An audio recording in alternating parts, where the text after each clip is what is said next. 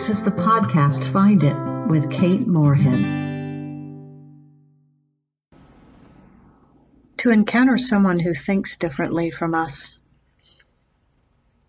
is mind expanding.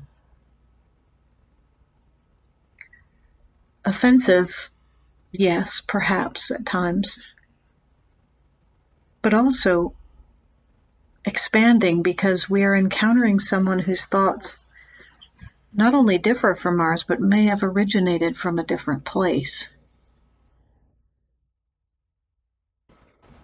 In the act of discourse, civil discourse, a trained facilitator will begin a dialogue on a controversial topic, not with delving into the topic, but with first having each person in the circle tell their own story. I sat in on one of these sessions. It was about gun control. The circle was carefully selected. There was a young white cop who was married and had 2 young children. There was an older black man who had been incarcerated for a simple drug deal at age 17 and for the rest of his life had had trouble finding work. There was a state attorney, a judge, a few women, one whose son was in jail. We started the circle by telling our stories. The black man talked about how hard it was to find work, how unfair, that he had been caught in the middle of a drug deal and was so young, didn't know what he was doing, how the church had finally agreed to employ him and he was so grateful. Then the young cop talked about what it was like to go into a crack house, how scared he was that his little girl would lose a father. And so it went on. Before we even began to discuss the issue of gun control, we came to know each other as human beings. And we came to understand why each one of us might approach the issue differently, from a different perspective. We came to have a sort of a reverence for the complexity of this issue. We don't want people with mental health issues to grab a gun. We do want people to be able to protect themselves if someone breaks into their home. And on and on and on.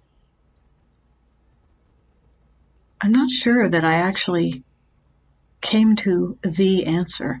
In fact, I realized there are so many angles to this issue.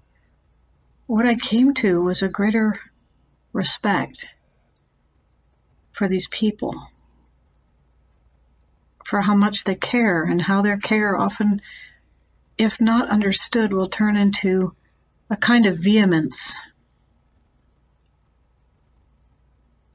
I can see so clearly why we cannot hear one another so much of the time, and why these issues seem to become black and white, Democrat and Republican, conservative and progressive, when in actuality, all these issues are so complicated and take so much wisdom and thought and prayer to comprehend, let alone to solve.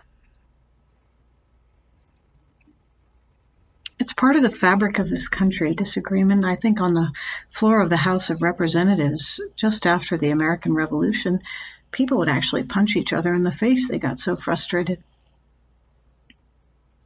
Part of the tension, the stress, the hard feelings are normal. But not when it comes to a time where we can't really even hear each other anymore and we're afraid to speak.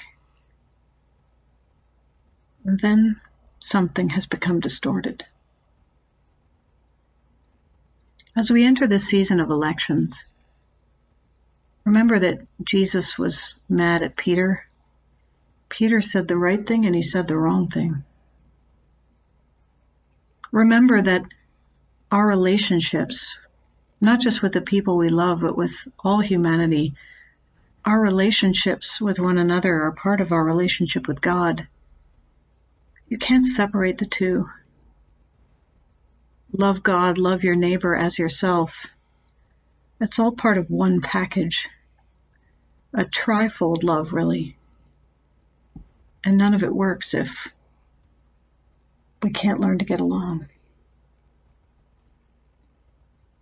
I hope we can remember that disagreement is an opportunity. It's a chance for us to learn. It's a chance for us to grow. We don't have to agree with each other, but we do need to learn to respect our differences. I pray for this country, for each one of us in this time.